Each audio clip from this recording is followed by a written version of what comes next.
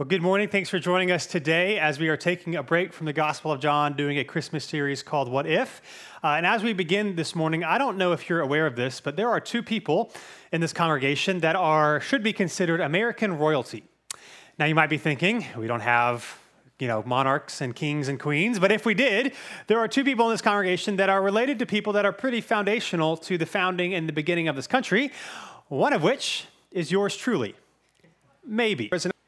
And I say that because earlier this year, I was at this pastor's gathering here in Raleigh. There was another pastor who came in and spoke. He's a pastor in the Texas area, and he has the last name as me, Dotson. So we get talking, and I'm like, there is a slight chance, because Dotson's, somewhat of a unique last name, that somewhere down the line, you and I might actually be related.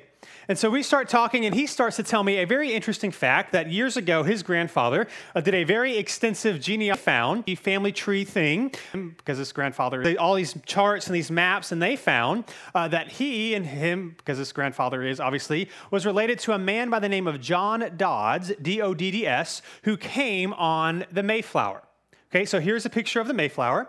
A rendering, because they didn't have some research back then. So see this. Now, his name was D-O-D-D-S. I was doing some research on the Mayflower. It was the ship that came to settle, to create the first permanent colony in what's now known as the United States. Almost half the people on the ship died on the way over, partially just from the voyage. Others, when they landed here, they actually had to stay on the ship for 3 months, as they would send people back and forth to create houses and things for people to live in.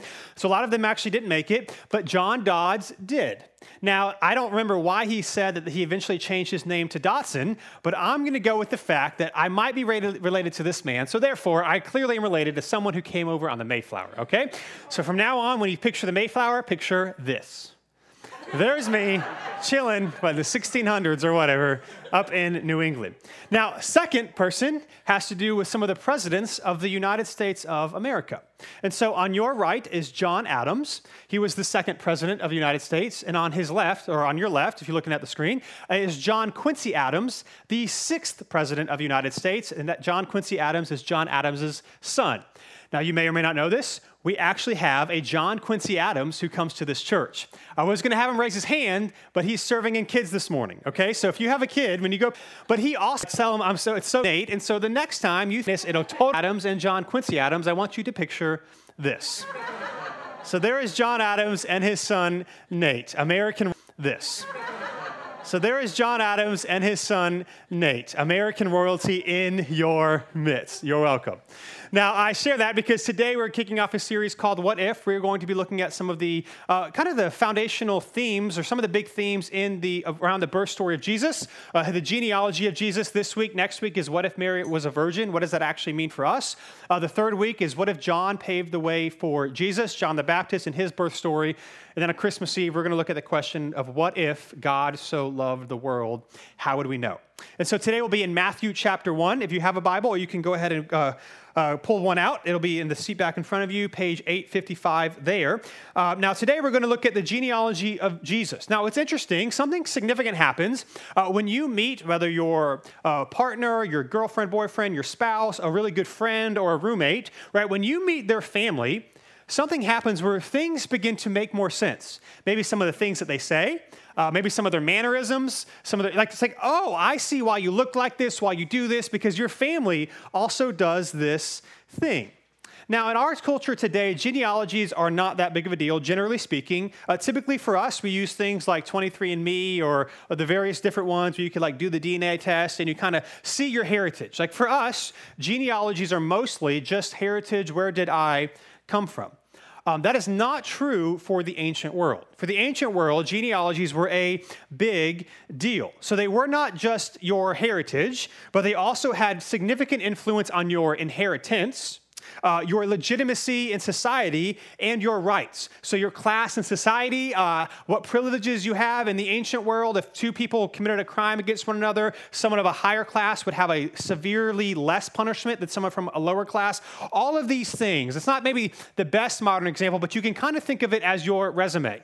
Instead of how much money you make, the assets you own, or your job history, what you would present is your genealogy, and hopefully your genealogy is a good thing. It is a major deal, which is why Matthew begins his gospel talking about the genealogy of Jesus. Now today, I probably should have wore some glasses and a sweater vest, just to be honest. This is going to be much more about me teaching than preaching to you. I'm going to share with you a lot of information that you and I miss. It's not going to go over your head, but you're going to have to listen because it's maybe not going to be the most rigorous or entertaining sermon this morning. But my guess is over the next couple of minutes, when we get to the end of this, you and I will be amazed at the beauty of Jesus and all that God has done. And so let's read Matthew chapter 1, verse 1. Here is how Matthew begins his gospel. It says, an account of the genealogy of Jesus Christ, the son of David, the son of Abraham. Now, in our English translations, Matthew chapter 1, verse 1 is 16 verses. In the Greek, it is 8 verses, and it actually is summarizing the entire Bible so far, the entire Old Testament, or in their context, the Hebrew Bible. It talks about some of the major players. It talks about Jesus, it talks about Abraham, it talks about David, and it also talks about Adam. Now, you might be saying, I don't see Adam in there. What do you mean? Well, interestingly enough, and again, in our translation, it says an account of the genealogy. In the Greek Old Testament, which is called the Septuagint, again, just as a side note, by the time the first century came around, most of the people, in the Roman Empire, and also Jews, spoke Greek. And so Matthew and many of the New Testament scholars also spoke Hebrew, which is what the Old Testament was originally written in, but Greek was kind of the common language of the day. And so using the Greek translation of the Old Testament, or the Greek translation, of the Hebrew Bible, there is a word called biblos geneseos. And it only occurs twice in the Old Testament in Greek. One is in Genesis chapter 2, verse 4, where it talks about the creation of the heavens and the earth. And the other is in Genesis chapter 5, verse 1, where it talks about the creation of human beings, of Adam and Eve. And so what Matthew is doing here by using that same word, biblos geneseos, is he's saying that just as God has established all of creation, and just as God has established human beings, God's creation has now come in the form of a man. Or put another way, what began with Adam and Eve, which continued in the covenant promises of Abraham, which we'll look at in a second, and went through the messianic royal line of David, is now being fulfilled in Jesus. Or put another way, Jesus, again, is in the messianic royal line of David, which will bring about the blessings given to Abraham that were originally promised in the beginning to Adam. Or put another way, something we say here often, and you see this in the genealogy, that the Bible is a unified story that leads to Jesus. We're going to see this here. It is a unified story. It is abundantly clear that the New Testament authors clearly believe that all of Israel's history, all of the Hebrew Bible history was pointing towards the promised hope and the Messiah, which they believed is Jesus. And that's what we see here. In fact, if you look back at the genealogy, I already counted it for you, so you don't have to count. If you don't believe me, you can. You'll see in these first 17 verses, it is broken up into 3 sections of names. It's actually broken up into 3 sections of 14. Now, to be fair, this is not an exhaustive list of Jesus' genealogy. Names are clearly left out. This is not a sleight of hand by Matthew. This is how things worked in the ancient world. People would have known that, he doesn't have everybody's name in there. But Matthew includes these names, and in this order, for theological reasons, again, that the original readers would have been comfortable with. One of the reasons, if you are familiar with the Hebrew Bible, is that 7 is a significant number all throughout the Old Testament. Now, 7 could be completeness or perfection. Personally, I think completeness better encapsulates what's going on. And if you're familiar with the poetic narrative in Genesis chapter 1 of the creation story, it talks about God who's creating things, again, in the narrative, in a 7-day cycle. And what happens on the 7th day, because God has completed, he rests. The work is done. And so all throughout the Old Testament, you see this theme of 7 appear over and over and over again. So when you have 3 sets of 14, you could also divide that up into 6 sets of 7. What Matthew is trying to do here is he's trying to show us that Jesus is the inauguration of the 7th era, that completeness is now coming. Now, that being said, this genealogy is not supposed to be a fairy tale.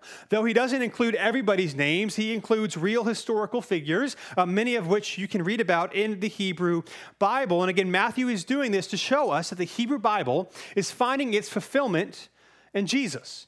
And like I said, in the ancient world, genealogies were a big deal, which means if you've ever read the Old Testament, you see genealogies all over the place. Now, I want to just point this out to help us understand what's going on here. Genealogies are important in the Hebrew Bible. Now, the Hebrew Bible can also be referred to as the Tanakh.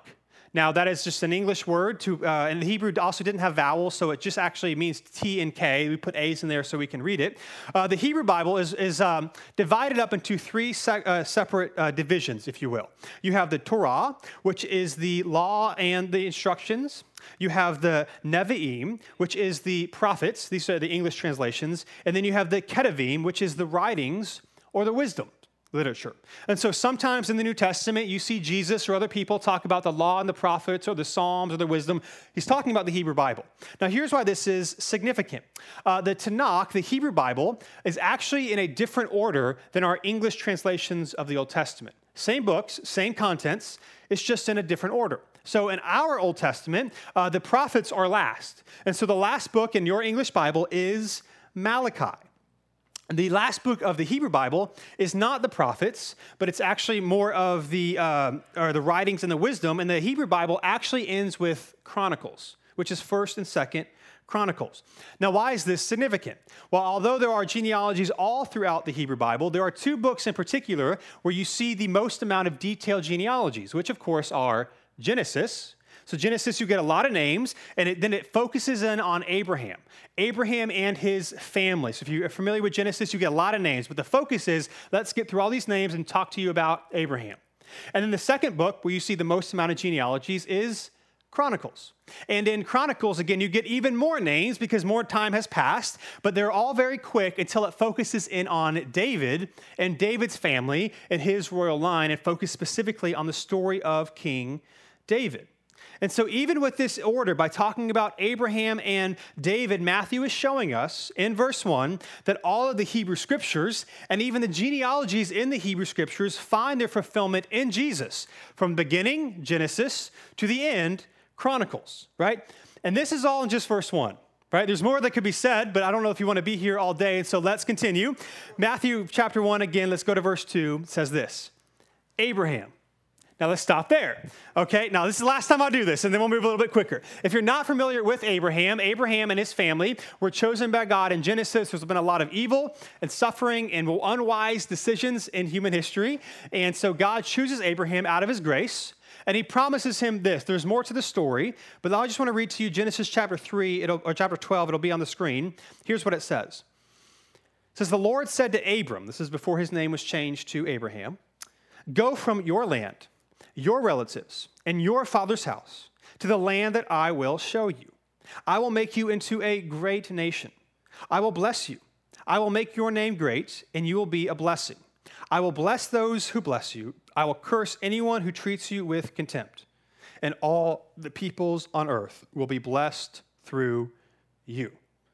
So God is promising Abraham that he is going to do something through Abraham, of which will be a blessing, not just for Abraham's family, which becomes known as Israel, but for the entire world. And so again here, Matthew, by linking Jesus to Abraham, is bringing our attention back to God's rescue plan for the world. So Matthew said, I'm going to tell you about this guy who's going to bring the blessings of Abraham to you. And so he wants us to see that Jesus is this long-awaited son of Abraham who will bring all of God's blessings to all of humanity. Now the question is, how will that happen? Well, it will happen through the royal line of David, who is the second key figure in the genealogy. So let's get to David. Let's start in verse 2 through verse 6. Here's what it says. It says, Abraham fathered Isaac, Isaac fathered Jacob, and Jacob fathered Judah and his brothers. Judah fathered Perez and Zerah and Tamar. Perez fathered Hezron. Hezron fathered Aram. Aram fathered Amminadab. Amminadab fathered Nahshon. Nahshon fathered Salmon. Salmon fathered Boaz by Rahab. Boaz fathered Obed by Ruth. Obed fathered Jesse. And Jesse fathered King David, the most prominent of all of Israelites' king. Now, something interesting is happening here that, again, to us is not a big deal, but in the first century would have stuck out in a not good way. What Matthew does is in his genealogy is he actually also includes the names of women, which is not something you would do. In a patriarchal ancient world, women were seen as second-class citizens. They're not as significant. And not only that, again, because your genealogy is kind of like your resume, all your inheritance and rights and legal status pass through the father. So honestly, it's kind of irrelevant in an ancient world who your mother is, yet Matthew includes them. In fact, in these verses, he includes three: Tamar, Rahab, and Ruth. In verse 6, he's also going to talk about Uriah's wife, which we know as Bathsheba, if you're familiar with that story. And then, of course, he ends his genealogy talking about Mary. So he includes not one, not two, not three, any LeBron James, all right, 5 people, 5 women, 4 other than Mary in this genealogy. Now, here's the thing. This is not good propaganda. And by propaganda, I mean material that is trying to convince somebody to follow your cause. In fact, the Bible is terrible propaganda. It is full of people who make terrible decisions and do really dumb stuff, and yet God uses them anyway. Even King David, right, the greatest of all the kings, did some awful, awful things. And not only that, Matthew doesn't even include maybe some of the matriarchs that you would assume. Maybe Eve or Rebecca or Sarah, Abraham's wife, or Leah, any of these people. Instead, he includes 4 women other than Mary, who, by the way, are not even Israelites. They're not even Israelites. So you have Tamar in verse 3, Rahab in verse 5, Ruth in verse 5, and then Uriah's wife, which is Bathsheba in verse 6. Now, here's the thing. We know Rahab wasn't an Israelite. If you're familiar with the story, when the Israelites go to Jericho, she helps a couple of the Israelite spies hide in her house. We know Ruth is a Moabite because it says explicitly in the text. We're not explicitly told Tamar's ethnicity, but Jewish tradition has her as a Syrian proselyte, so a non-Jew who has converted and has followed the way of Israel. And then we don't know Bathsheba's ethnicity, but Uriah, her husband, was a Hittite, which most likely means she was a Hittite as well. So you have women. You have non-Israelite women. And then you have all of these women who are included have sexual histories attached to them. So Tamar, if you're familiar with that story in Genesis, is involved in incest. Rahab was a prostitute. Bathsheba, though no fault of her own, has an affair with King David because essentially King David makes her. And then Ruth, we're not told, if you read the book of Ruth, she is a woman of high character and high integrity. So it's not necessarily that she has a checkered sexual past, but the Moabites, at least according to the Israelites, were known for their sexual perversion. So you have women, non-Israelite women, that are bringing up sexual, not honoring God in sexual ways according to Hebrew custom. All looked down on, right? This is a bad list. It's a bad list. And of course, we could go through the issues with the men as well. And I just point out to say, as you read this genealogy, if you don't think you belong in the family of God, join the club. Join the club. This genealogy is full of messed up, broken people who did not deserve God's grace, yet God gave it to them anyway. Now, the question for us becomes, well, I've messed up, I've screwed up, I have a lot of reasons why God should not invite me into the family. And so, how do I do this? Right, how do I join God's family? What does it take for me to also be included in the family of God? Well, we do this by knowing and remembering that acceptance into God's family is not based on what you have done, but what Jesus has done for you.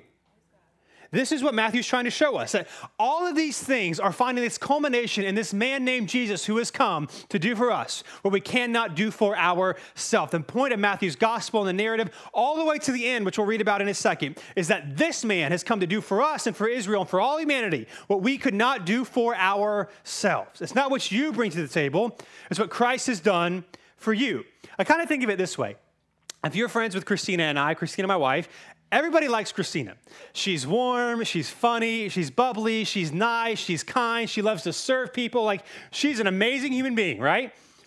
And then there's me, okay? And so what really is going on here is that everybody just wants to be friends with Christina, but because she's married to me, you have to put up with me as well. So I have a bunch of friends, not because of what I've done, but simply by being associated with her. And she didn't even want to be with me. It's why she dumped me twice, right? It's just like, I got no hope here, but yet I made it, right? And it's the same way for us with Christ. You are accepted or invited into his kingdom, not because of you, because of him. And so we need to celebrate and we need to understand, and even in this genealogy, Matthew is making this point for us.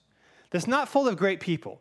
It's full of broken people who are looking for the future Messiah who has now come, and this man that Matthew says is Jesus.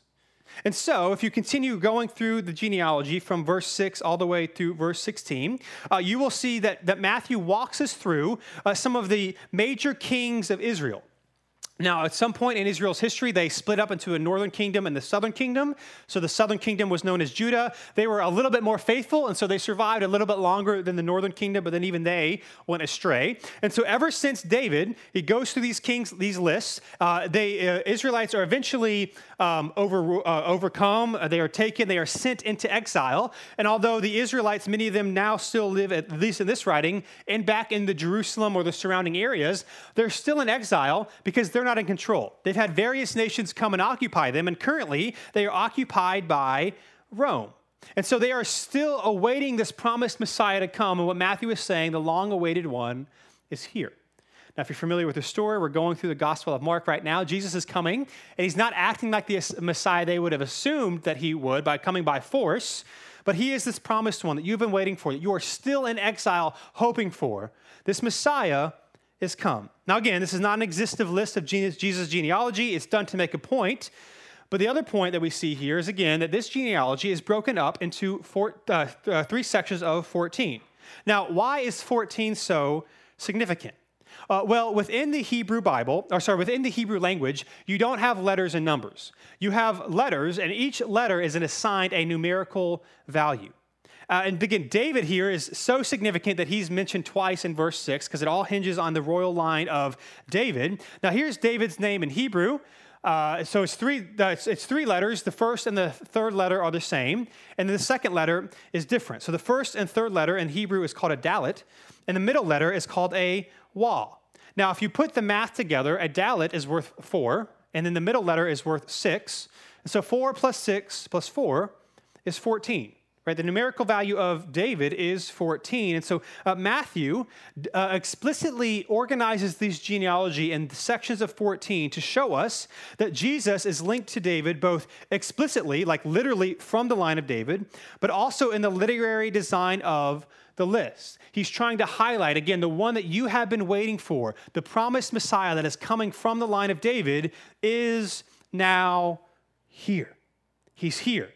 Would you have eyes to see that the Messiah has come? Now, that being said, I'll share one more thing about this genealogy. I know this is a lot of information, but we also know that Matthew not only made numerical adjustments, in other words, took some names out to keep the list at these numbers for a reason, but he also made two letter adjustments. He actually changes two of the names in the genealogy. Now, there's debate about why this happened. I'll talk about it in a second. But if you look at your English Bible, in verse 7, the end of verse 7, Asa is mentioned. And in verse 10, it says Ammon is mentioned. Now, Ammon and Asa were two, again, prominent kings of Judah and Israel, so of course they are mentioned. What's interesting is that in Matthew's writing, he changed the names. So it's not in our English Bible, but in the Greek, it is not Asa, but Asaph. And it is not Ammon, but Amos. Now, who is Asaph and Amos? Now, Asaph was a poet, one of the primary poets in the book of Psalms. So it's bringing to mind the book of Psalms. And Amos was an Old Testament prophet. Even there's a book, one of the Old Testament books is Amos. Now, there is debate about why this happened. Again, Greek letters are a little bit different. And so did Matthew actually mean Asa and Ammon? And so it's just the Greek kind of makes it look a little bit different. And so maybe there's a scribal error, and it really is supposed to be Asa and Ammon. That's one debate. And again, the people who translate our Bibles, they're brilliant. So there's reasons why they've left it, or they've corrected it, you could say, to Asa and Ammon. Or it could be that Matthew has done this on purpose. Now, I'm not a Bible scholar. I'm of the opinion that Matthew has done this on purpose, that he has purposely changed two of the names. Now, again, Matthew's a Jew. The Jewish scholars, they all would have known that this wasn't a mistake. They all would have known Matthew did this. It's kind of like if I were to list you the names of the presidents of the United States of America. Now, if you're like me, you're like, I don't know the list. But if I said the 16th president, right, Abraham Lincoln, right? If I were to go through the list of presidents, and for the 16th president, I said Thomas Edison, you would all know that that's wrong. Like you would all question, like, why are you doing that?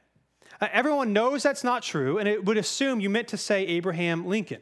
And what seems to be happening here, if Matthew's done this on purpose, which I clearly believe he has, he's brilliant, he was Hebrew, he knows who the kings are, all the people reading this know who the kings were.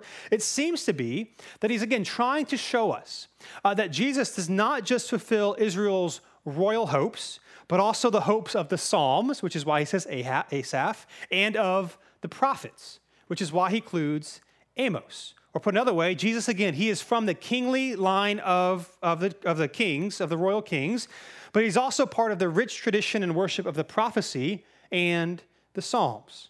Right? Again, he structures his genealogy this way so that those who are reading it would think about all of the history of Israel and see when they meet Jesus for the first time, that they would see again that the Bible is a unified story that leads to Jesus. That is what Matthew is communicating in this genealogy. And here's what's cool. You do not have to actually believe that Jesus is God himself to know this is true. Right? It is abundantly clear. You could say maybe all the New Testament writers are wrong. Fair. But to them, this Messiah, the one who was prophesied about and waited on and yearned for, has come in the man of Jesus. Now, I also want to say this is not some secret code. Like for us, it's like, oh, this is a lot of interesting stuff. How did you figure this out? Well, the reality is if you were a first century Jew, all of these things would have just come to your mind because it's your context and it is your culture. It's not a secret. I don't know if any of you have ever read or watched the movie The Da Vinci Code. Historically, I mean, the movie's fine. I guess I haven't watched it. But it is terrible history. Like, because they present it as there are additional books that were written in the second century or in the intermediary period between the Old Testament and before Jesus came, which was a 400-year period, that the church is trying to secretly hide and they don't want people to know about. It's not a secret. There is a lot of extra biblical literature out there for various reasons we won't get into this morning are not part of the Bible, right? This is not a secret that Matthew is clearly trying to communicate that Jesus is the long-awaited one. Now, here's what's cool. Here's the last thing I'll share this morning. I want to point out to you not just how Matthew's gospel begins, which, as we have seen, but I want to point out to you how Matthew's gospel ends. Now, it's one of the most well-known passages of Scripture. In Matthew 28, it'll be on the screen. Jesus has already risen from the dead. He's about to ascend back into heaven. And so in this passage, it just mentions his immediate disciples, but we know from other passages like in Acts that there are a group of people, not just Jesus' disciples, but there are a group of people coming to see Jesus and meet Jesus and hear from Jesus one final time before Jesus ascends back into heaven as we await for him to come a second time. And here's what he tells his disciples. It says this in verse 16. It says, the 11 disciples traveled to Galilee, to the mountain where Jesus had directed them. When they saw him, they worshiped, but some doubted. Isn't that crazy? Like, bro, I'm dead. I'm not dead anymore. But some doubted. Jesus came near and said to them, all authority has been given to me in heaven and on earth. Go, therefore, and make disciples of all nations, apprentices, followers of me of all nations, baptizing them in the name of the Father and of the Son and of the Holy Spirit, teaching them to observe everything I have commanded you. And remember, I am with you always to the end of the age. This is what is known as the Great Commission. Jesus is telling his followers to spread his hope, his grace with the world, and to invite people to be part of my kingdom. Now, this is how Matthew's gospel ends. So let's ask the question. Matthew, his gospel was primarily written with a Jewish audience in mind who, again, would have known their Hebrew Bibles. So we should ask ourselves, well, how does Chronicles end? Right? How does the Hebrew Bible end? Well, the Hebrew Bible ends, it'll be on the screen, in 2 Chronicles, verse 36, the last two verses in the Hebrew Bible. What's going on here is that the Israelites have been exiled and overtaken yet again. And at this point, they are never going to have their own sovereignty over Israel again. They're always going to be in exile. They're always going to be ruled by somebody else. And here's what it says. In the first year of King Cyrus of Persia, so again, not an Israelite, he's the king of Persia who has overtaken the Israelites, in order to fulfill the word of the Lord spoken through Jeremiah. Jeremiah was a prophet. He was the one who was going to, with King Cyrus's blessing, allow many of the Israelites to move back into Jerusalem and to rebuild their temple that had been destroyed. So through the word of the Lord spoken through Jeremiah, the Lord roused the spirit of King Cyrus of Persia to issue a proclamation throughout his entire kingdom and also put it in writing. This is what the king of Cyrus of Persia says. Here's how the Hebrew Bible ends. The Lord, the God of the heavens, has given me all the kingdoms of earth and has appointed me to build him a temple in Jerusalem, in Judah. Any of his people among you may go up, and may the Lord his God be with him. Now again, Jesus is steeped in the Hebrew Bible. His final declaration to his disciples is not just some random rah-rah speech. He's trying to see that he is the fulfillment that has come. Here's the great similarity between the Great Commission and what Cyrus says, right? They are both giving a declaration of authority that I'm in charge here. They both give the charge to go. And what are they supposed to do? To build a house in the Old Testament, to build a house of the Lord. For Jesus, again, it's not just about a physical place, it's about the entire world. Now we are told to go build his kingdom. And they are both promised that God's presence would be with them. That God will be with you as you build my house or as you build my kingdom.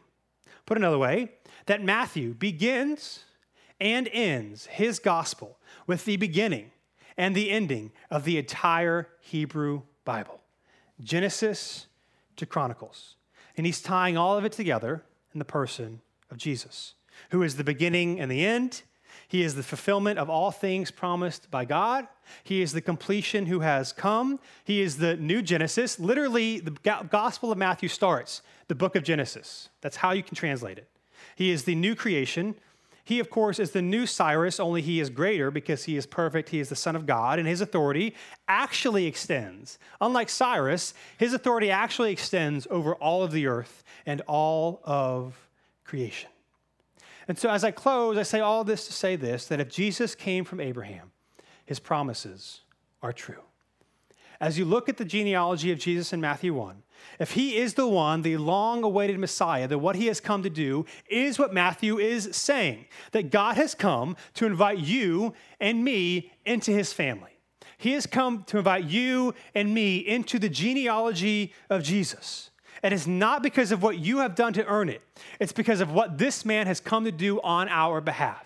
That he is the hope of the entire world. He is the only one who lived a perfect life through the Spirit of God himself, God incarnate who has come. He died the death you and I deserve to die. He resurrected to triumph over sin and evil and darkness to invite us into his kingdom.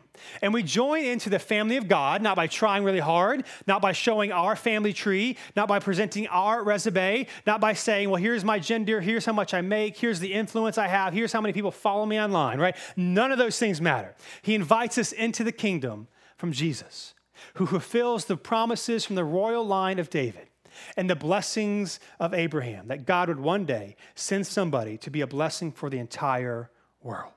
God has come to invite us into his family. And we do that not by looking at ourselves, but by looking at this man named Jesus who has come.